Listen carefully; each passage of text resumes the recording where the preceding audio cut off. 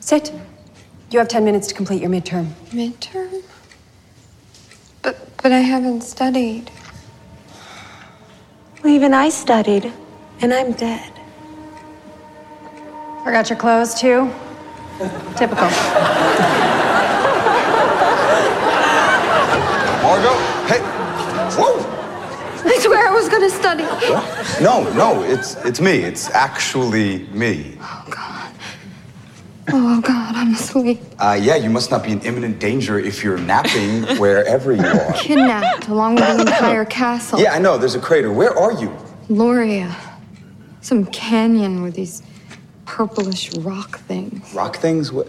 Dicks. Okay, they look like dicks. Full sail or half? Honestly, it's a variety pack out there. Okay, I got it. I'll find you. And Penny, if you ever tell anyone you saw this... Ooh, oh, no. I'd never. I'd much rather have you owe me huge. I think that's the right move right there.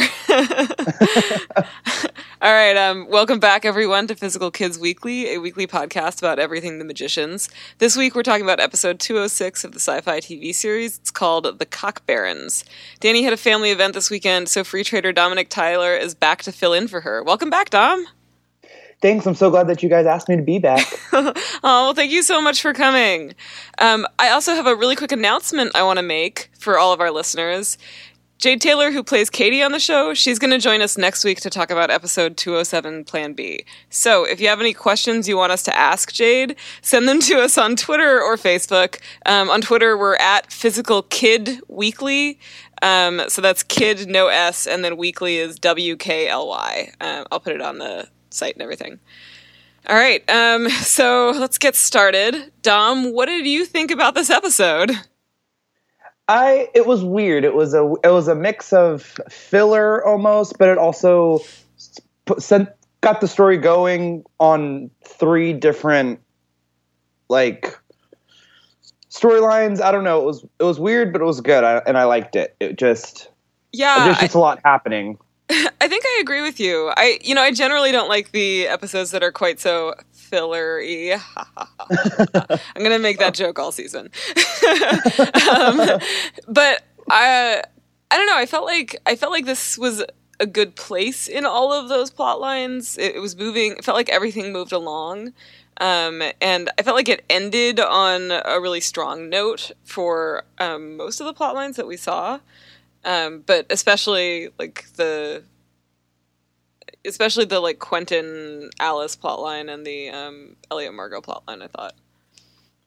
Yeah, I was really happy with the way that it ended, and I'm glad that they're choosing to take some things from the books and implement them a little bit early as a way to keep Olivia around or keep Alice around a little sooner. It would be nice if there was a little bit more time for him to kind of understand his emotions and figure things out without Alice. But I also like that story is moving forward and we're getting into a lot of those big, important plot lines. Yeah, so let's get into that a little bit more. I want to play a clip really quick. So that's this one right here. I cast the Niffin summoning and you didn't come. How? Why? You're wrong. I was right there. She's so creepy. Oh, Quentin. Oh, I know. We're gonna have so much fun. You can tell just like we did with my parents. I killed you. My Keiko demon. Your Keiko demon wasn't powerful enough to kill me. It tried, but when it saw that it couldn't win, well, let's just say it stuffed me in a place most convenient. That stupid tattoo trap on your back. We're stuck with each other. So creepy. All right, so first thing I have to say is not 3 episodes ago on this podcast, Olivia lied to us. She lied. I cannot believe she would do that. She really pulled it off well, so she's got some pretty good acting chops there. Man, that's her job, is just to lie to the audience and just tear at our emotions. Yeah. I mean, I want to be clear, and I think this is what you're getting at too. Like, I really love Olivia as Alice, and I actually thought the illusion charm scene between Quentin and the, like, Alice/Emily in the last episode, I thought that was one of the best things about that episode. But I'm really, really sad to lose the long arc of Quentin having to face what he's lost from the books. And I don't know that, right, like, I don't know that we really can do what you were talking about. I don't know that we really can see, like, the full weight of his growth if she's a constant presence in his life that is, like, physically manifested, that he's seeing and interacting with. I don't know. Yeah, and I have to agree, because a big part of the books is, at least The Magician King, is that Alice isn't there the entire book. He talks about her a lot, and he thinks about her, and a lot of his actions have to do with almost how he's reacting still to her death. And even though in the books his Keiko demon isn't the thing that killed her, it's still something that he thinks about, and I think it's tough in a TV medium to get that across, and also have. Because I'm sure Olivia has a full season contract, and so she has to be in this many episodes, and there's a lot of things that they have to take into account, and it would be a little bit more impactful if she was in less. Even though I love Olivia, and it's just it's such a hard balance. This is what I felt about episode 204, the one right after she dies. Mm-hmm. It was. That was such a powerful episode, and so emotional, and just, I mean, ripped at your heartstrings in every single way. You really got to see all of that sort of raw pain that Quentin was feeling, and that other characters were going through too, right? Like, I think Margot's whole tough girl attitude thing that she sort of came through with in that episode, like, we weren't even her friend, like, stop with all this bullshit. I think that was really important, and I feel like that's going to go away. I don't know, did you see the promo for the next episode? I did. Right. So I'm really excited about this episode. Heist things are like, I love them. Heist movies are like my guilty pleasure whenever I feel really shitty. I think after our dog died a year and a half ago, we rented 4 heist movies to watch that weekend. So, like, they're definitely a thing that I really, really like. But there was this clip in that of Alice being like, yes, rob a bank. And I was just sitting there like, oh my God, yes. Yeah. And I just kept feeling like, this is too much. She's too much part of the fabric of their world. It's too much casual Alice. Yeah. To really feel her death. Yeah. But I don't know. And maybe they'll pull it off. Yeah, exactly. And, like, how she's just casual. I mean, we'll figure it out, obviously, when the show airs. But, like, how she's just kind of casually talking to Q. And, I mean, it was funny. Don't get me wrong. Because I'd love her just being like, oh, my God, yes. Like, let's rob a bank. But maybe she can't hurt him. Because if he dies, she goes. Because she's in his Keiko demon tattoo. Or I don't know what. But we'll figure it out next week. Yeah, yeah. And I think, like... Yeah, I think you're right that it is really funny. I just hope that we're not sacrificing what I think are some really important and deep plot points in the book in exchange for funny. Oh my God, I can see the cat in the background. It's adorable. Okay, anything else about this particular scene, about, like, Alice coming back that you really wanted to get out? Yeah, I'm also really glad that the Keiko demon never really killed Alice. I was really, the way that fans were talking, the way that everything seemed to come across, I was like, no, like, I don't think so. I was like, there's absolutely no way. Because especially in the books, when Alice's Niffin killed Martin, but the Keiko demon, he really just kind of, like, ate it.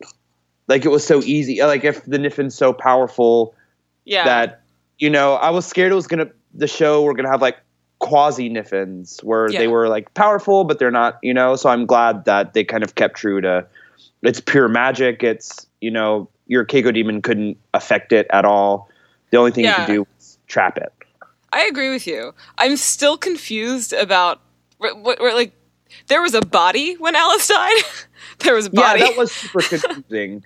And I don't know if maybe that was just her actual, like, I don't know, because her actual body burned away. Yeah. So maybe it was Niff and Alice, Niff and Alice making a prank and trying to kind of mess with them and be like, oh yeah, I'm dead, so that this episode could happen. So she could be like, haha, just kidding. And I don't know. I do like that idea. I like the idea of like, well, because like Niff and Alice, to the extent that we like get to see Alice as a Niffin in the books, she's basically right. Like Niffins are pure magic, but I also get the impression that they are pure anger. Oh, absolutely. Yeah, like just blind rage all the time. And I like the idea that she would do basically anything to hurt people to just that fuck she with loves. them. Yeah. Yeah, I agree. But yeah, I think one thing that is maybe interesting and good about getting to see her more while she's a Niffin, is getting to see that part of it and getting to see like how much her personality transforms and get used to that.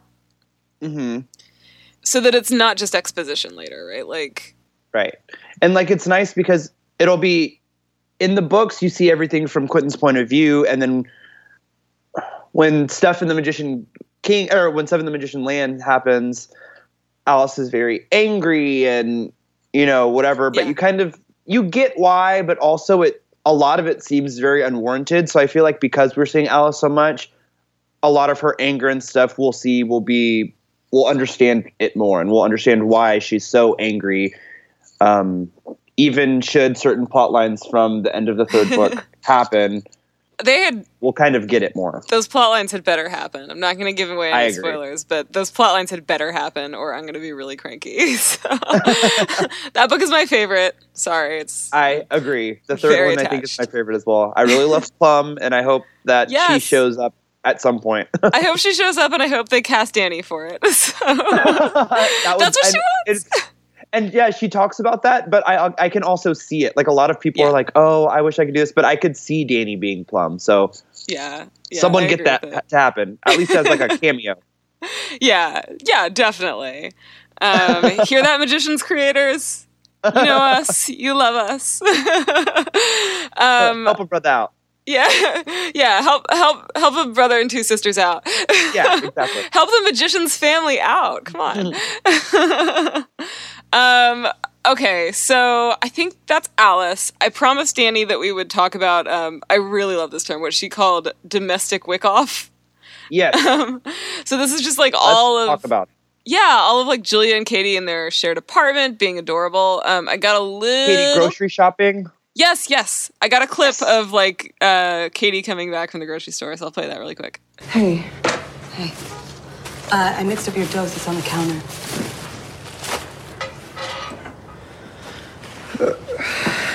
To all the heroin I am not taking. Cheers. Did you get the pickles? I just love that so much. They're so cute.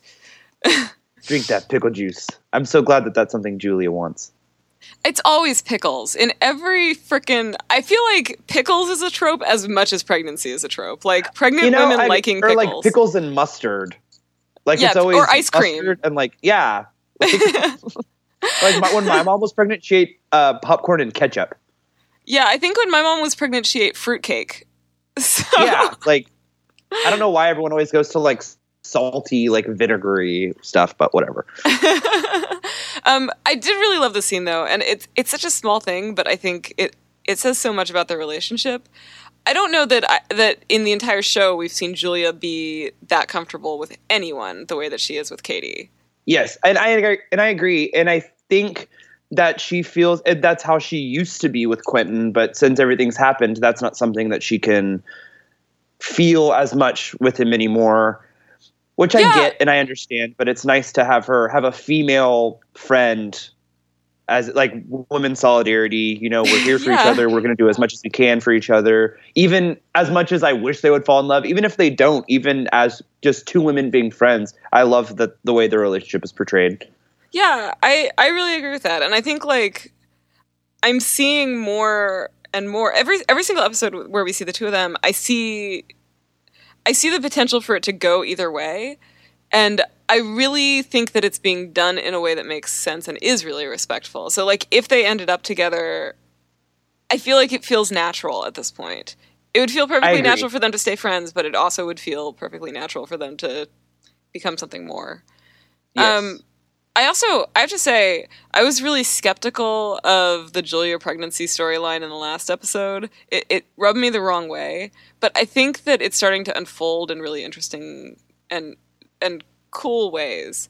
Like, what happened to Julia in the books was really fantastic. I really love The Magician King. I think it takes this character who you don't think is going to be that interesting, who, you know, is like 2 scenes in the first book, and turns her into this incredible and rich person. So yeah, like when I saw the pregnancy storyline, I was like, "Ugh, are you freaking kidding me?" Yeah, I agree. I was like, oh, please don't do this. And I was scared in the finale of season 1 that it was going to happen because of the way she was clutching her stomach after everything happened. And I was like, oh, but then I forgot about it because as season 2 unfolded, I was like, oh, you know, whatever, it's not going to happen. And then it happened, and I was like, but I do like the way it's pushing the story forward, and how we got Paxton, and I really like that the show is adding context to the Reynard mythos too. So I was listening to a different Magicians podcast a while ago, and they started talking about Reynard raping Julia as though it was something he was doing for her because he knew it would make her more powerful, which made me really mad because it kind of sounded like it was almost a good thing. But one of the things I really like about this episode and those scenes between, I think her name is Dana, the other head witch? Dana, yes. Yeah. For me, it really puts that interpretation to rest. Like, Reynard is just a rapist. He's not going around trying to make women more powerful. He's trying to have dominion over them. He's trying to, he's to terrorize them like any rapist. Yeah. And if they become powerful, it's really just a side effect. And from Dana's story, it sounds like it's a pretty inconvenient one for him. So I really like that they're sort of getting rid of the possibility of the, like, Reynard is doing this for Julia, like, in some weird, beneficent way. I really like the fact that interpretation is gone. You can't have it. Well, the only way I could see that is, and no, I don't mean any disrespect to Lev or anything, but in the books, that's almost kind of how it seems, because the reason that they had summoned Reynard was to be more powerful. And at the last minute in the books, there wasn't any warning signs. Julia realized of her own volition, you know, I don't need this. All I really wanted was my own family and friends and place to do magic, which she got at Murs. And the reason that she was sacrificed, I thought, I haven't read that scene recently because it's a hard scene to read. It is. But it seems very much like he's doing it because they summoned him to get more powerful, and this is his way of doing it. Because when she explains it, she feels the power going through her, and she can feel herself getting more powerful, but she also feels her shade being taken away. In the books, that's not that sort of loss of her humanity. I understand what you're saying. I don't entirely. But I'm glad that the show's not doing that. I don't entirely agree with your interpretation of the books, though. I gotta say. So, I think that I think they started on this search for power, right? Like, these were a lot of head witches who were clearly they were bitter over the fact that magic had been denied to them. But I think one of the things that I felt was that, like, the closer they got to trying to summon Our Lady, the more it seemed to be an actual spiritual experience for them. It seemed to be more like, right, because there's that scene where I don't remember, was it Asmo or was it one of the other characters who, like, goes into the cave and finds the dude who's like the sort of prophet, and is healed by him. I mean, it's Katie in the TV show, but I don't remember who it is in the books. I think it is Asmo in the books because it's a scar on her stomach. Right. Or something that's totally healed or something like that. Oh my gosh. So I couldn't find it again, but when I watched one of the early episodes, I think the second episode, the first few times, I thought that there was a scar on Jade's stomach in one of the scenes. And then I went back and I couldn't find it. Now I'm going to have to go look and see again if, like, maybe that's the case. Now that we know that Katie's Asmo, I got to get Maddie on it. Hunt me a GIF. Yeah, right? The questing beast is... Never mind. I don't know where that metaphor was going to go. But yeah, I mean, I do understand what you're saying. It is, though. I'm happy with it. Not that I love that. Sorry, I didn't mean to interrupt you. But not that I love that that's how it seems in the books, but it just, for some reason, when I read it, it always comes across as he's not killing Julia because she's... I don't remember. When I read it last, I remember being like, oh, that makes sense. But thinking about it, I don't remember how logically... No, I mean, I think I get what you're saying, right? Like, I think he did know that they wanted power, right? And I think he made a trade with her. I don't think he was doing it, right? Like, I don't think that he was doing it for her, right? Like, he was like, you have to sacrifice something. Right. Yeah. He was like, you have to sacrifice something. And for her at that point, it wasn't about power. It was about saving her friend's life. I agree. And he also didn't, right, like, even though she did become more powerful, and in the books, I think it is clear that he knew she would become more powerful, I don't think he ever intended that to be a good thing for her, and he didn't give her a choice about it, right? Like, she is not asking for more power at that point. She just wants her friend to get out alive. And frankly, she thinks she's going to die, and I think that's what she wants. So I still see it in the books as him doing something that she doesn't want. Oh, absolutely. But yeah, I was very glad about this episode, just kind of like taking away the possibility of viewing this as him doing her any kind of favor. Yeah. And like in last season, I remember through at least the first half of the season, really liking Julia's storyline more and being more interested in how she was learning magic outside of a institutionalized kind of situation. Because I always was like, if I found out magic was real and I could do it, I would do anything I could to figure it out. Like, I totally understand where she's coming from. And towards the beginning of this season, I was like, okay, I want to see more of what's happening in Fillory, more what's happening, with Quentin and everybody. But this was the episode where I kind of started being like, okay, like, I'm back. Yeah, they're really starting to turn it around. What's happening with Julia, and see what's going on over there. Yeah, and I mean, I think their dynamic is just so compelling that it really draws you to the screen. I felt that in the last episode too. I felt like I didn't necessarily want to be watching Julia's storyline, but the scenes between Katie and Julia were really great. Yeah, and I think it's on purpose because the next episode, I'm pretty sure they're all together. So it's like which I really like because it keeps everything very intertwined and it keeps everything fresh. Yeah, and we're going to get to see some hijinks, which I'm excited about. So. Yes, me too. You see that magic whip? I did see the magic whip, which as soon as I watched that, I was like, yeah, of course, the people protecting banks are freaking magicians. Yeah, right? I wonder if it's like a secret magician bank. Like how they get all the money Gringotts? Yeah, or like, but like, because they always talk about how like there's hidden like funds somewhere, like when Quentin went to Plaxco. Right. Like, so maybe it's like a secret like break bills bank or something like that, So who knows? Maybe it is. I also just like to think that like I kind of like the idea of like the world economy being run by magicians. Yeah, right. You almost feel like it would have to be to prevent people from like looking for magic. Like the capitalist economy would be a great like giant illusion charm. Like, let's just create this like shitty competitive system that you have to be part of in order to like live your life, and just get everybody like competing for money, and then they won't think about the fact that there's magic in the world. Right. Yep. I agree. But not for me. I'm always going to be looking for the magic. Yep. That's what makes us Hedge Wishes the best. It's communism. No, I don't. Though they do sort of say. Yeah. I loved the poop emoji. I love that Katie sent it to Julie in that text. I was like, if anything's going down, let me know or whatever. And then when she did the little burn thing on the wall, that was like a signal for that somehow Katie was like, okay, something's happening. She's this way. Let me battle magic myself through this wall. I liked that too, though I kind of feel like, I don't know, maybe it's just my friends, but I don't feel like you say the word and then do the emoji. I feel like you just use the emoji. And I feel like this is like they went over to Arjun and they're like, you seem like you're cool. How do you use an emoji? And he's like, fuck it, I hate emojis. Just, throw it wherever. Just tack one on at the end, yeah.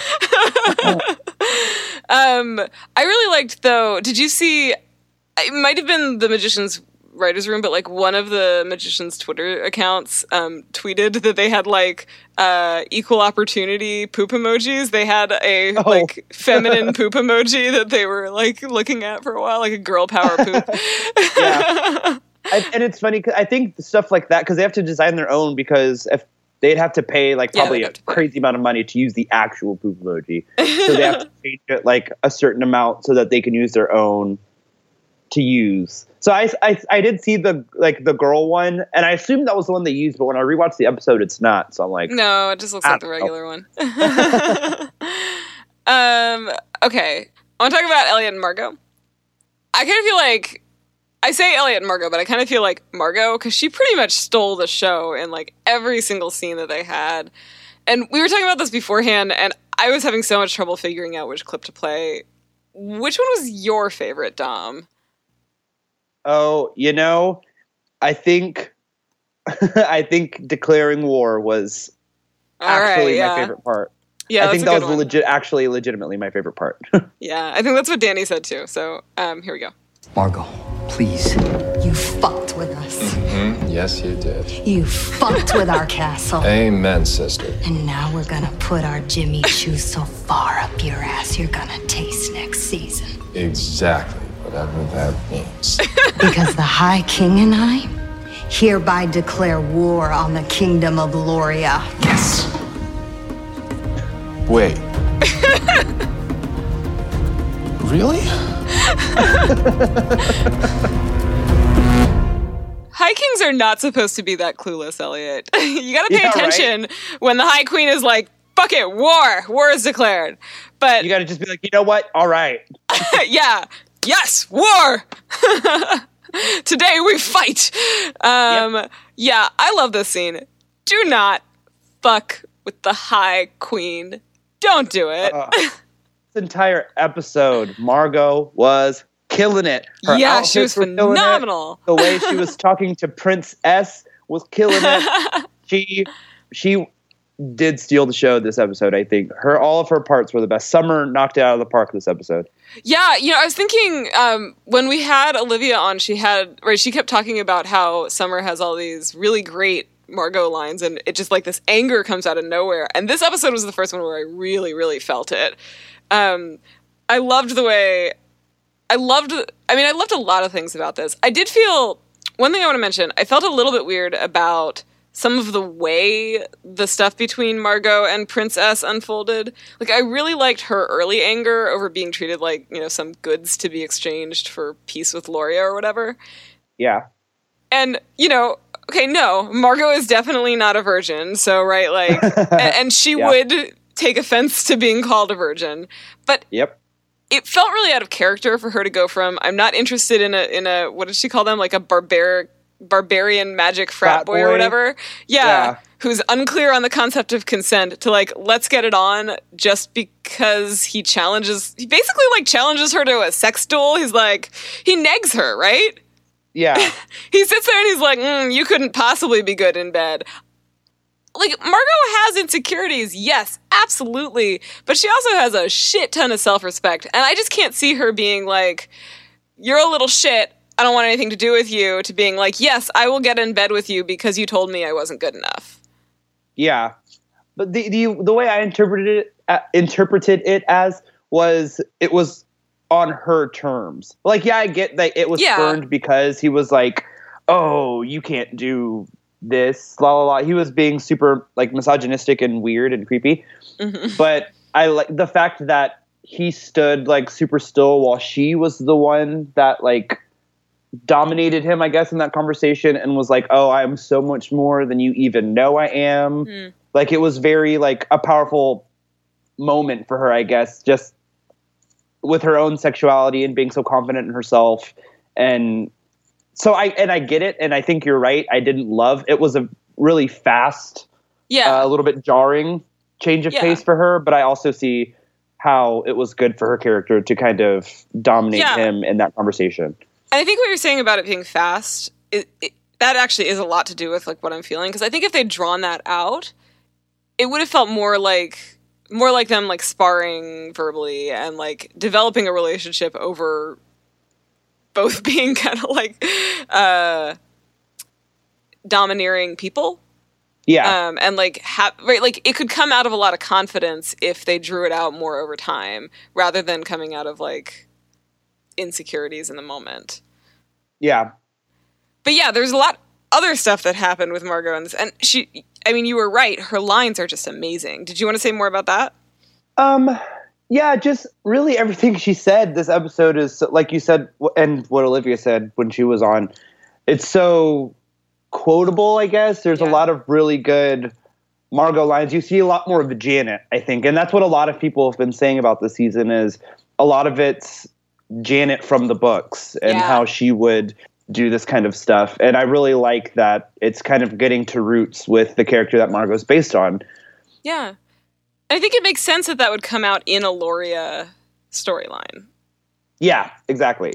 And like even at the beginning, like her softer moments when Q's doing the dance and he's like it's Cirque du Soleil, like it's what she was sad and she's like, oh, that just made my heart hurt a little. Like, yeah, and then he's like, shut up, and she's like, I was being sincere. She was like, I legitimately yes, that's sweet. Heart hurts. That's such a cute, sweet thing, and like I don't think that's something that she ever saw between Q and Alice. And it's not something we really saw. It's something that was more behind the scenes and very when they're just alone together. Yeah. And I like that that's something that they introduced as well, that they have these little... Yeah. I think that reminded me of a lot of those early scenes in the book where they're... before they've gotten together and when they're just starting to get together. Where... they just, I don't know, it had the same feel of some of those conversations that they're having, Alice and Quentin. I liked the idea that there was just this goofy, sweet thing that he did to cheer her up. Just to make her smile, It's and that's such a Q thing to do, I feel like. It really is, to like make an idiot of himself to cheer somebody up. Especially since I feel like that's something that he thinks about a lot. Yeah. Around other people, that it's something he's comfortable enough doing in front of Alice to make her feel happy. And I think that was probably something she understood, and it's probably why it made her laugh, because they were both just that comfortable being around each other. Yeah, and I think you're right that it is something that would make him self-conscious around other people. I think that's why he reacts so strongly when Margot says, like, it makes her heart hurt. It's why he's, like, assuming that somebody like Margot is just gonna... Yeah, that she's just got, like, barbs out, and she's, like... gonna be mean about whatever she can be mean about. He's waiting for somebody like her to jump down his throat because he is insecure about like how somebody who is that cool and confident, I'm using air quotes, but the listening audience can't hear it, right, like would perceive him. I think that's I kind of wish that we got to see a little more of that dynamic. I hope we will as the season goes on. I hope so too. And I do love that and this is going back to before when I'm a little bit scattered, that the Loria storyline, that the Loria War is starting, because I'm pretty sure hopefully that's either next episode or the episode after. I think it'll be the episode after because the heist is next episode. Yeah. But when they go to war, I'm like 99% sure there's going to be an insane musical number. Oh, that's right. We haven't had the musical episode yet. Nope. Everyone kind of forgot about it once the Beast was seeing in episode 2. Oh my God. If that were the Loria War episode, oh my God. It is, because I'm pretty sure it's going to be One Day More from Les Mis. Oh my God. I totally forgot that's going to... Oh, I can't wait. I think while they're fighting, it's going to be like a One Day More Les Mis kind of... I really love that battle scene in the books. Like, I love it's like the height of Elliot, both like taking his role as king seriously and also like having this very rigid idea in his head of what it means to be a king, which is very stylized and put on, right? It's a very Elliot. That fight scene in the books is so much of the Elliot that I see as king. He's like, I'm going to beat you, but I'm going to beat you fashionably. Yeah. And so I'm really looking forward to seeing that. Me too. And I really want to see Fergus's spectral armory at some point in the show. Oh my God. I wanted to see Alice do it and it didn't happen. And I want to see Elliot do it for the battle. I hope at some point we get to see that because I'm really excited to see how that would look should they do it. Oh God. There's going to be so much beautiful magic in that. And I want to see all the tuts that go with it too.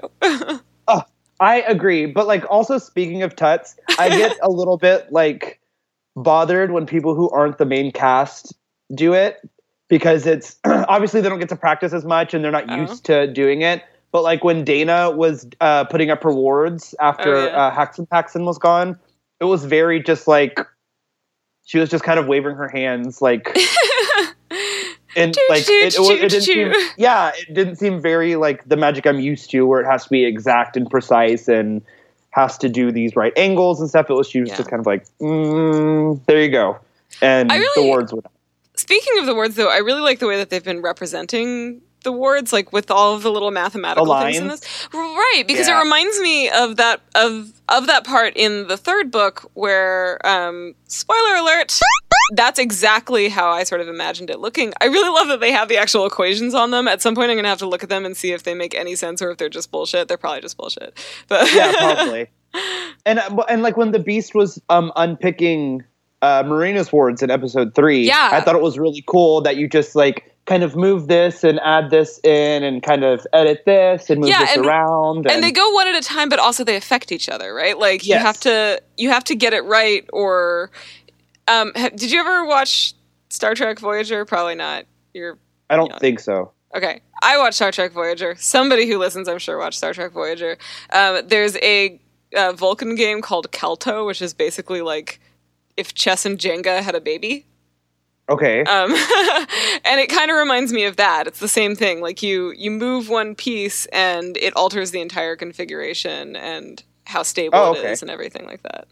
Yeah, I've always loved the way that since they took down the wards when in The World in the Walls in season 1, when they took down the Breakables wards and you kind of see them zigzagging across the whole campus. Yeah. And I'm really glad that that's how all of them look when it's around Marina's house, when it's around Dana's house, even the personal wards. It's not quite the same, but it's the little lines that kind of grow. And I really like the way that it's portrayed. Yeah, I think it's a really great choice for an effect, and it makes the world seem magical, right? Like it's exactly what you sort of expect of the magical world. That it's something that you notice only if you're really looking for it. Yeah. Yeah, it's got that sort of subtlety. Okay. Anything else you want to mention before we move on to fashion? Yeah, just really quick. I love that Alice's mom is the mom from Halloween Town. Judith Hogue is a part of my childhood since 1998, and I love that that's Alice's mom and that she's getting back to her like magical roots. That's really cool. What is Halloween Town? Are you gonna? Oh, have you not seen Halloween Town? I mean, I guess that makes sense. I don't think so. But it's a Disney Channel original movie. No, you're not.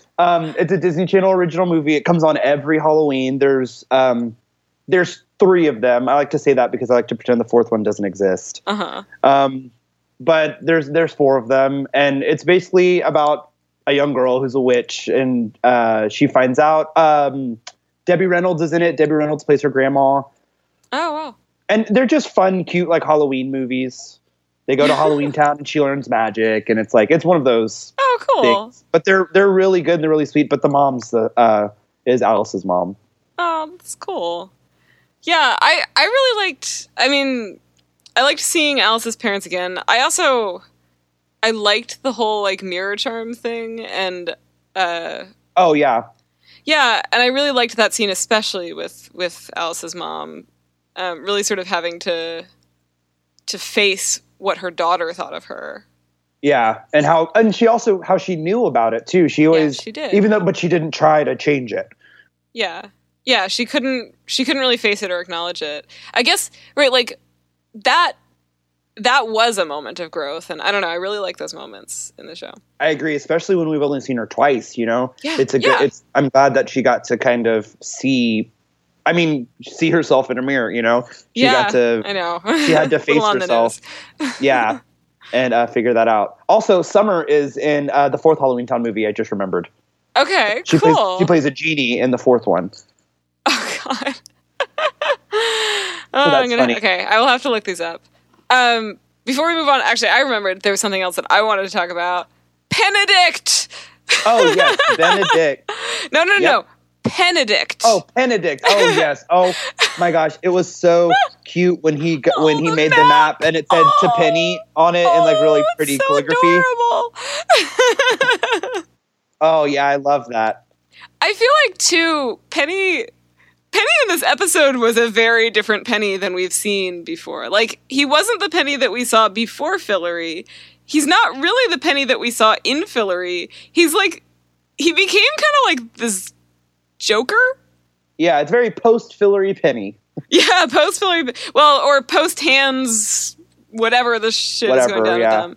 But, like, I liked the scene that we played for the cold open, where he's in Margot's dream, and he's just bemused the entire time. He's like, whatever's happening, I'm cool with it, go with the flow, got my hands back, we're good.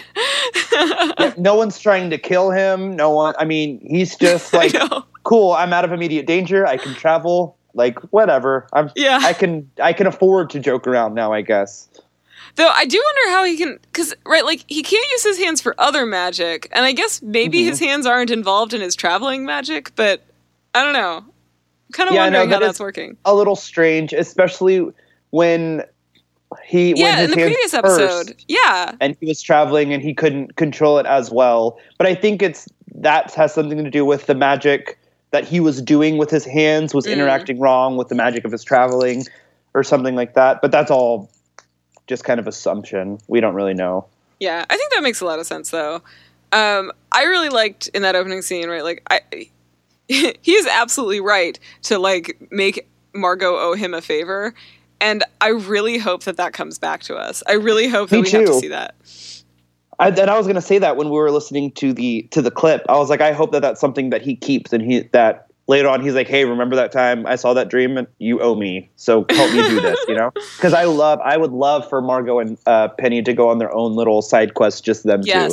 Yeah, I feel like, right, like, they've been treated as these sidekick characters for so long, and they're getting more screen time, and they're getting more attention, but I really want to see them. I think they're on the same level in a lot of ways, and I really want to see them play that out.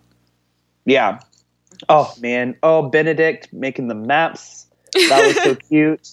Yeah, I'm a little disappointed that he's not the Benedict of the books, who is, like, much more Quentin-like and kind of surly. I really loved when Rosalind, this is a free trader friend of ours, did the Benedict cosplay. I would have been really cool if they had cast Benedicta instead. I think I would have enjoyed that a lot. But Harvey Guillen, is that how you say his name? Guillen? I don't know. Harvey, whatever his name, who plays Benedict.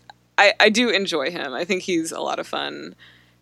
And that moment where, like, the Lorien illusion comes down. And he's just like, yeah. Poor Benedict. Poor Benedict. He just wants to make maps. He just wants to make accurate maps. He just wants maps to reflect the way Fillory looks. And it was cool when it went up, too, and he's like, do you realize what this means? Nobody has ever mapped this before. He's such a nerd. I love it. Oh, yeah, he's cute. I'm glad that he wasn't just in the one episode and then, like, we're not going to see him again until later. I'm glad he's kind of always around until, we need him for certain plot lines. Yeah, I agree. Okay, so shall we move to fashion? Yes. All right, any favorites from you? All of Margot's clothes. Oh my God. I want them. I want all of it. That one at the beginning of the episode, she's wearing this, like, mustard yellow corset that's got, like, little burgundy satin details and lacing and these, like, burgundy riding pants and this burgundy what would you even call it? A cloak, I guess? Yeah, I guess. It's like a... Velvet. It's regal. It's regal. That's what it is. Yeah. And when she plays... Go ahead. Oh, I just want all of it. That's all. I want to wear that outfit every single day. I like when she declares war on Loria, her outfit towards the end. Oh yeah. Is that the same one that she's wearing in the middle, the like greenish gold dress with the gold lace shoulder, or is it a different one? I believe it's the same one where she has a train, but it doesn't like start till her waist, and it like goes, but it's like long. Yeah, like before that, it's more like a jacket up top. It's got the like. Yeah. I think Summer posted on Instagram that was her favorite look from this season, and I totally understand why. Mm-hmm. It was. All of the royalty clothing has been. It awesome. Really has. It really has, and Margot's especially. I mean, I think like Elliot's stuff is great, but I think Margot's feels like it's something that she would wear every day if only she got the opportunity. And so now she has the opportunity and she's doing it. Whereas I feel like Elliot might miss his vests a little bit. Oh, I guarantee you he misses his vest. Oh, the way he saw Todd wearing his vest, he was so disgustingly upset that he misses those vests so good. Oh, yeah. Yeah, he does. I'm also really noticing Finn is looking more badass these days. Yeah, I was watching the behind-the-scenes thing and that neck piece that she's wearing. Oh, my God. Oh, that was... And even when I was watching the episode, I was like, oh, look at her. She is being Princess of Fillory. And then when she talks about it in the behind-the-scenes stuff, I was like, okay, yeah, she's looking good. What did she say in the behind-the-scenes? It was just, she was like, I don't think you've ever seen anyone wear a necklace like this, like, or a neck piece. Uh-huh. She was like, this makes me feel like I'm really, like, part of Fillorian royalty. And she just kind of talks about the big, when she's wearing that pink dress and she's got this big neck piece. And I really liked it. Even when watching the episode, I remember being like, wow, like, what is that? What's going on? Me too. And watching it the second time, I also noticed she and Elliot match now. So since she announced that she's pregnant, now like their outfits this episode were all matched. So he was wearing like this red and gold jacket with this like almost coral shirt underneath, and she was wearing a coral dress with this like red and gold collar, whatever you call it, the necklace thing. The neck piece, And you know, it wouldn't surprise me if that was something that Elliot was like, oh, we're gonna match now. Oh yeah, I would totally. We're pregnant. Be down for we're that. putting on a united front as a family. We're all going to wear the same colors. And Finn was just like, okay.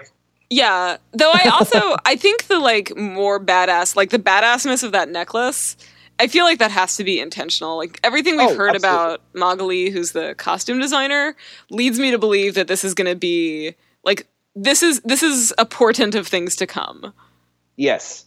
Yeah. So and I like that Finn's getting her own storyline with the Foo Fighters and with Baylor, and I like that she has, because she's right, she has had a life before. She never knew if Elliot was ever going to show up. Yeah. You know, and now that he did, her whole life had to change as well as his, and that's something that he also has to realize, that it's not all about his life before Fillory, it's her life before him. Yeah, and I think he's also right, like Elliot has to do something in that scene that I don't think any of us ever thought Elliot would have to do, which is he has to face his own kind of internalized misogyny, because he's pretty good for the most part, but like in that moment you're seeing that like he's suddenly pissed off that she had a life beforehand, that she had, right, like that there were things, I mean, he's saying it's because he didn't know, and I'm sure that's part of it, but I do think some of it is he was viewing her up until now as kind of an ornament, right? Like this sidekick or whatever, this sort of add-on to his life instead of as a full person. Yeah.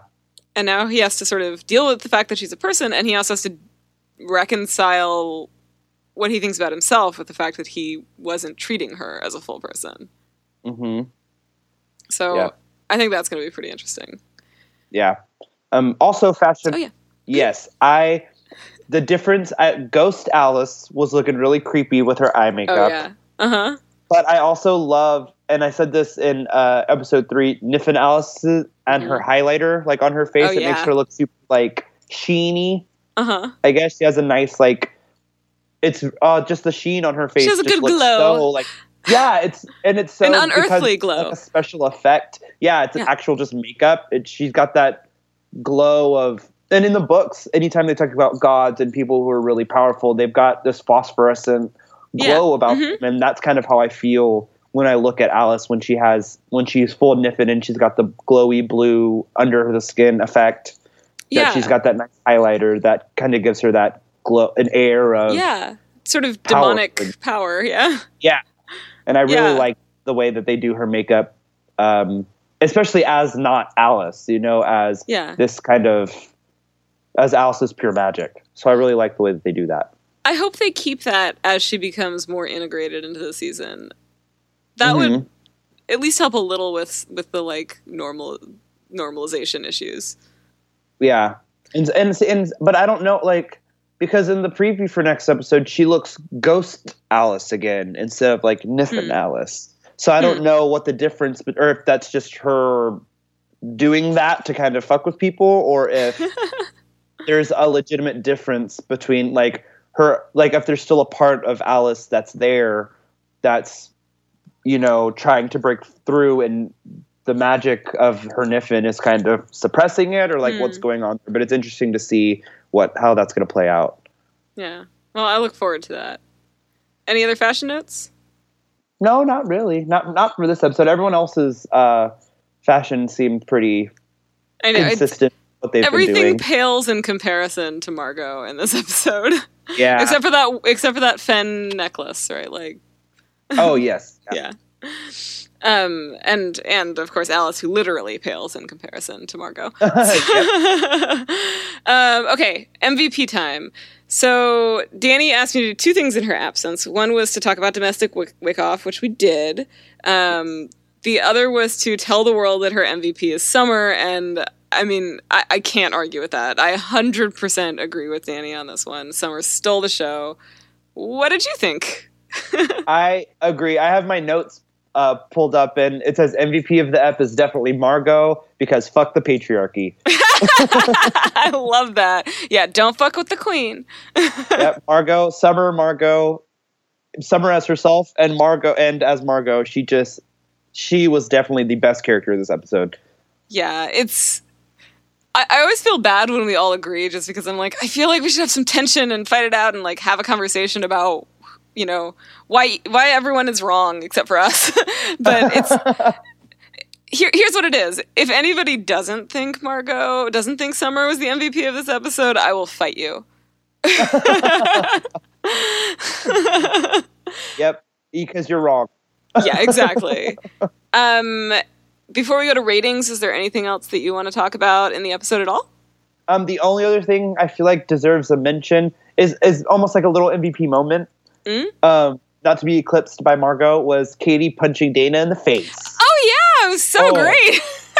Yes, we've seen that part in the previews for this season, but seeing it happen in all of its context when she couldn't use magic and she was like, okay, then catch these hands, and just punches her in the face. That was good. Someone tweeted during the episode, like, who needs magic when you have like an open palm or something like that? Yeah, like when you have magic fists or something like that. Yeah, exactly, right. And I feel like that's exactly true. It's just like, Katie's like, I don't give a shit what's going on here. I am rescuing my girl. Yep. But I also love that she's like, yeah, she tried to throw battle magic and it didn't work. She wasn't like, oh no, what do I do? She was like, no, okay. She was like, instantly. Just like punched her in the face. Like, exactly. And that's really Katie. Streets, okay? Yeah, Katie is a badass. Yeah, good episode for women not to be fucked with, for sure. Yep. Okay. Definitely. So if that's it, then ratings. I'm gonna go with an 8 out of 10. I really liked this episode. I think the third and fourth ones, the one where Alice goes Niffin and the sort of aftermath of that, are still my favorite ones of the season so far. But this was pretty good.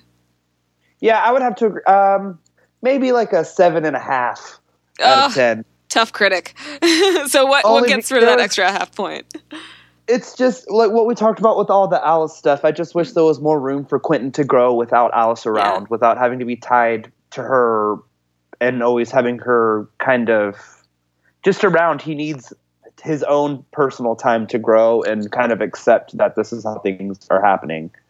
Yeah, I agree with that. I asked Danny if she wanted me to share her rating. And, I asked her literally right after I wrote mine down. So I wrote 8 out of 10, and then I asked her, and she was like, an 8 out of 10. So I think we're all pretty much on the same page about this episode. Yeah. Yeah. And I also feel like the last time I was here, my rating was just like really high. Like, it's time we got to cut down this. I know, we got to. I feel like I've got to be a little bit more. We're going to get tough. I've got to dissect it more. Yeah, a little tougher. Okay, well, on that note, that's it for this week, Free Traders. Dom, thank you so much for being here. Listeners, thanks for joining us. Don't forget to subscribe, rate us on iTunes. We love those 5-star ratings. Thank you to, somebody gave us a new one this week, so thank you to, what is your name? Feral Audio Enthusiast for that. Really excited. And don't forget to join us next week to listen to Jade talk to us about episode 207. Bye! Ooh, Katie! Bye! Yeah, Katie! Bye!